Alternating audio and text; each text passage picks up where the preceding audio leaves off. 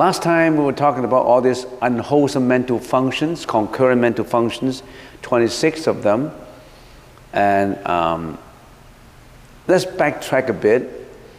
We said we have unwholesome mental functions of 26, concurrent mental functions. In other words, simultaneously, when your consciousnesses attach to or interact with externalities, external objects, all these things happen at the same time, and you may not realize it.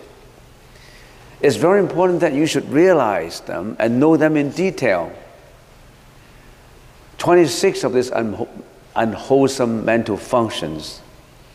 26 unwholesome functions is just one part out of the 5 parts of mental functions happen simultaneously when our mind works. You know what are these? There are 51 concurrent mental functions. When, say, for example, when the eye see, at the same time, the 51 concurrent mental functions work inside of you. So if you really want to meditate well, you have to know what happened when you're meditating. You have to know how your mind thinks. Well, how come my mind is thinking of the past, the present, and the future? How come I get attached to certain things? How come my mind is now not at peace? You got to understand your own mind in order that you can meditate well. Usually when people meditate, even instructors, they may have overlooked the fact that when you give instructions or when you learn meditation, it's not just how to cross your leg, how to put your hands, where do you put the thumbs together, and how about your lip curling and touching the roof of the mouth, and how do you relax yourself, and what kind of mattress you should use, and how do we cross our legs? I mean, those are preliminaries, the basics, those are the easiest to learn. But people usually tend to just learn that. How do I walk? One foot and then another foot, next, right, left, and how do we breathe? That's easy to understand. The most difficult to understand is how the mind works. It's not just people told you, your instructor or experienced meditator or a monk. It's not just telling you one time and you understand all these. You have to make sure that you really understand thoroughly in order that you can understand yourself. Not just look at the PowerPoint and, oh, that's about it, and then you write down all these concurrent mental functions, and after you've gone home, you put it aside, and you forget about it. That's not the way to learn. The Buddha said you really have to repeat it again and again. In the Tang Dynasty, Venerable Master, the master of precepts, of Vinaya, he listened to his teacher teaching him the book of precepts. How many times he listened? 21 times. The teacher took the patience to repeat it and repeat it and repeat it. And he took the patience to listen and listen and listen, and altogether 21 times. Each time is about maybe 1 or 2 months. 21 times. So that it gets all in his mind, that when he's meditating, you know, oh, here comes jealousy, here comes hatred, here comes expressed hatred, here comes depression, here comes sensual indulgence. You really have to know it well. There's a saying in the Chinese warfare tactics. In order to win the war, you have to understand thoroughly not only of your enemies, you have to understand yourself, both. You don't understand how your mind works, and you don't understand how the externalities get you attached to them. How can you meditate? Not just crossing your leg, in what position, you know, those are the various preliminaries. There are 8 consciousnesses, you know about that. The I consciousness. Now how does consciousness arise? Consciousness arises if your sensory organs interact with external objects. Very simple, right? Your sensory organs interact with external objects. What are these external objects? You tell me. What are these external objects? Oh, why don't have we? Tell me. You know the external objects? What are these? Huh? People, places, and things. Exactly, good. External objects include many, many, many things. It could be people. It could be situations. It could be reality, the raw reality as you see them. This is a camera, light, floor, all these things. Objects. When your consciousness arises, your consciousness attached to objects. Now, put away consciousness for a time. What are these objects? And we said objects includes people, places, situations, and all these things. But the Buddhist teaching said, why don't we categorize them?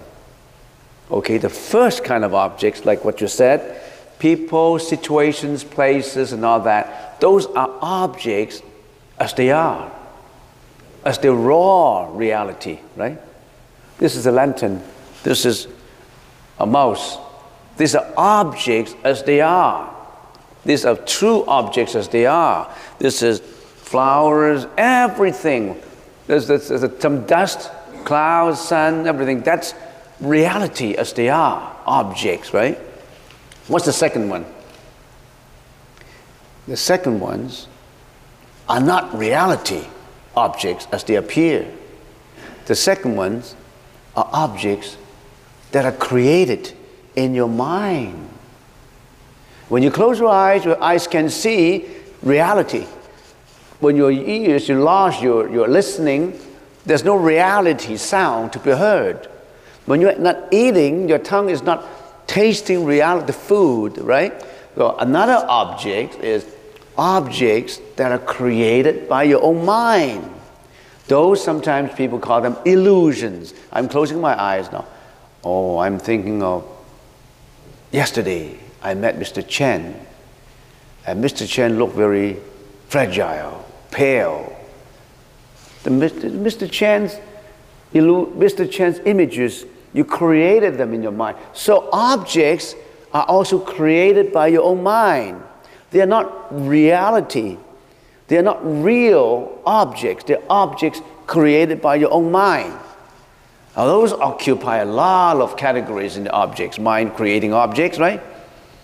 Do you know that your mind can create objects inside of you? Watch those, not just reality. Now the second categories are objects that are created by your own mind. In the Chinese language, 读应景, 读应景, right? The first one,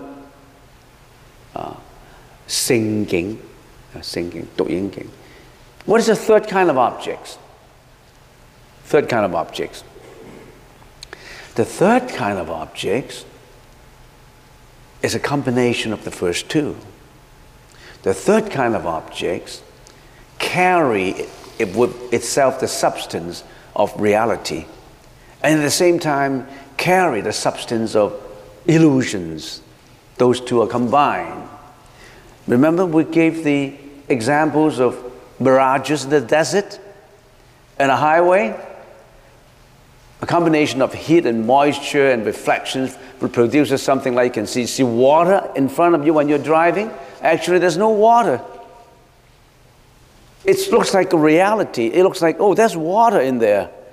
But that's a combination of, because of the heat, because of certain moisture, and because of your locations and all that, it's a combination of illusions and reality.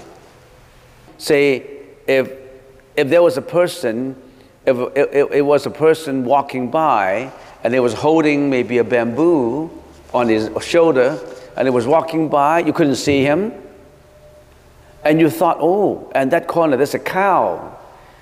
The bamboo looks like a horn, and then that person is a living being, he was carrying something. Now that's reality. There's someone with some little bit of reality, he carry a bamboo and he's a man, and then mixed with your illusion. You thought that's a cow, the shadow. The cow has horns. So those are the three kinds of categories of objects that includes almost all the objects. You understand? So the Buddha's teaching is in detail. You really have to know it quite well. So those are the objects. When your sensory organs perceive external objects, what arises are the consciousnesses. There's consciousnesses, eye consciousness, ear consciousness, nose consciousness, taste consciousness, touch consciousness, the mental consciousness. The sixth, the seven is manas consciousness, which is the self-centered, egoistic consciousness. You always have that self-centered, that self. You always think that you have a self. That's a consciousness is already inherent in that last alaya consciousness in you. Alaya consciousness. So you have this eight consciousness arising at the same time when your sensory organs interact with external objects. And consciousness attached to external objects, but at the same time consciousness depends on sensual organs for its arising, for their arising. So in other words, it's in a triangle. They all are independent. It's a network. Nothing in this world is not a network. Everything is a network. What you do, everything what you do affects your family. Everything of what every person do affects the whole society. Everything of what a country do affects every country internationally. So it's a network. Not until we have more advanced and understanding of networking do we know the Buddhist teaching is a network. It's a whole conglomeration of the world's network. And we call it causality. It's a causality of network. So what you do, what you think is very important. Every thought in your mind is a network of what you're going to do in the future. It's always linked to a network of what happened in the past. Every thought is important. So now you know that all those are consciousnesses, the eight consciousnesses. And then we say, okay, consciousness arises when sensory organs habitually attached to externalities, then is that all? No, concurrently, 51 mental functions happened. In other words, assuming these consciousnesses are the kings that minister. There are many ministers helping the king to perform, to speak, to listen, to yell, to get angry, to kill, to lie, to do all these things. So those are the 51 ministers. And of these 51 ministers who help the king consciousness to perform, to speak, some of them are good ministers, some of them are bad ministers. And we have 11 good ministers in that parliament, in that kingdom, and we have 26 bad, unvirtuous ministers helping the king to perform. 26 are unwholesome, and 11 are wholesome ministers. And there are also ministers who don't make any difference. They just execute things. There are 5 omnipresent functions helping the king, helping the consciousness just to perform. They don't make judgment.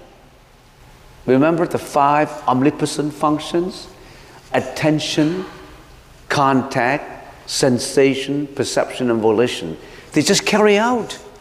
They don't say this is bad and this is good. They don't do that. They don't do that. They at the same time carrying out the king's functions. And why do we have to know all these things?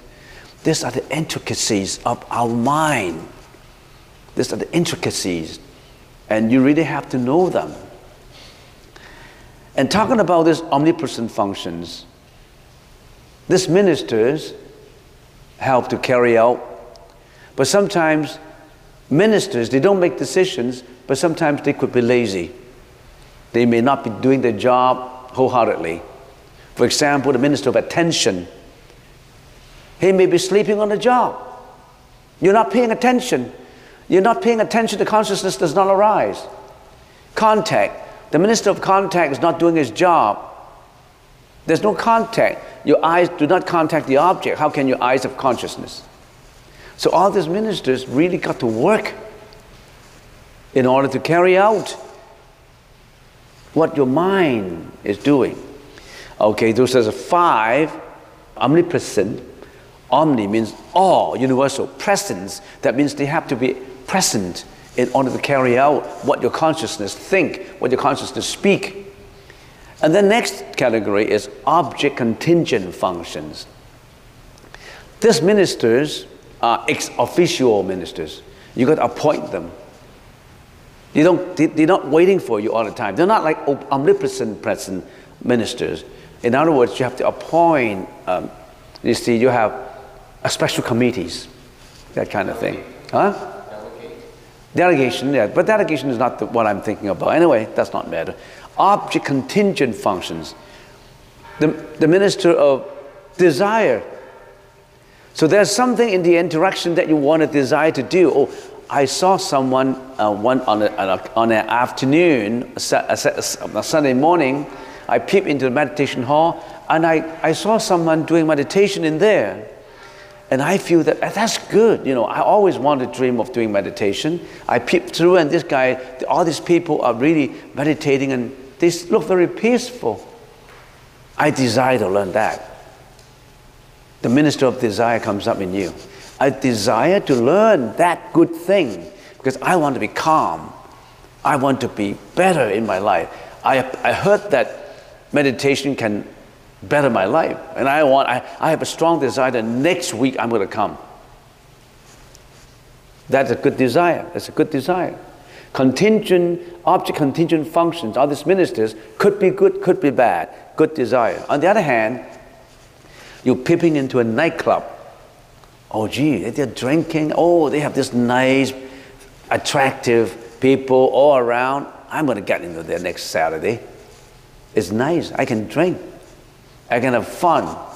Sensual indulgence fun. You desire to go in next week. You also create a desire, the minister of desire. So all these official desires, different, good or bad, we don't know. So you have desire, you have resolved. Resolved, that means you determined, the minister of determination. Mindfulness, you always remember next Saturday you're going to do that. The minister of concentration, when you're doing that, you really concentrate into it. You really enjoy yourself when you're in the pub. Well, you really enjoy yourself when you're in meditation. Depends on where you go. And then that's also the minister of intelligence. So there are 5 intelligence, the minister of intelligence. That means you went in the meditation hall, you meditated, you listened to all these lectures, and when you went home, you research more into it, you practiced it, you carry out the practice. You want to enhance and get your intelligence into it. So these are the 5 object contingent functions. So I just mentioned omnipresent functions, the 5, and the 5 object contingent functions. You see, even doing a review required an hour, if I have to go through it. But it's good for you to review it. You have to know it all the time, so that you know. It is like the palm of your hand about how your mind works, how your mind divert into it, attract it, it shouldn't be diverting. How are these mental afflictions come up? You got to know your parliament, the parliament of your mind. You got to know your opposition party. You got to know your government, your power in government. You got to know all those portfolios in the parliament. In the British Parliament, you got to know your backbenchers. You got to know your, I don't know, there's so many political. A parliament is just, it's just your mind. Every mind is a parliament.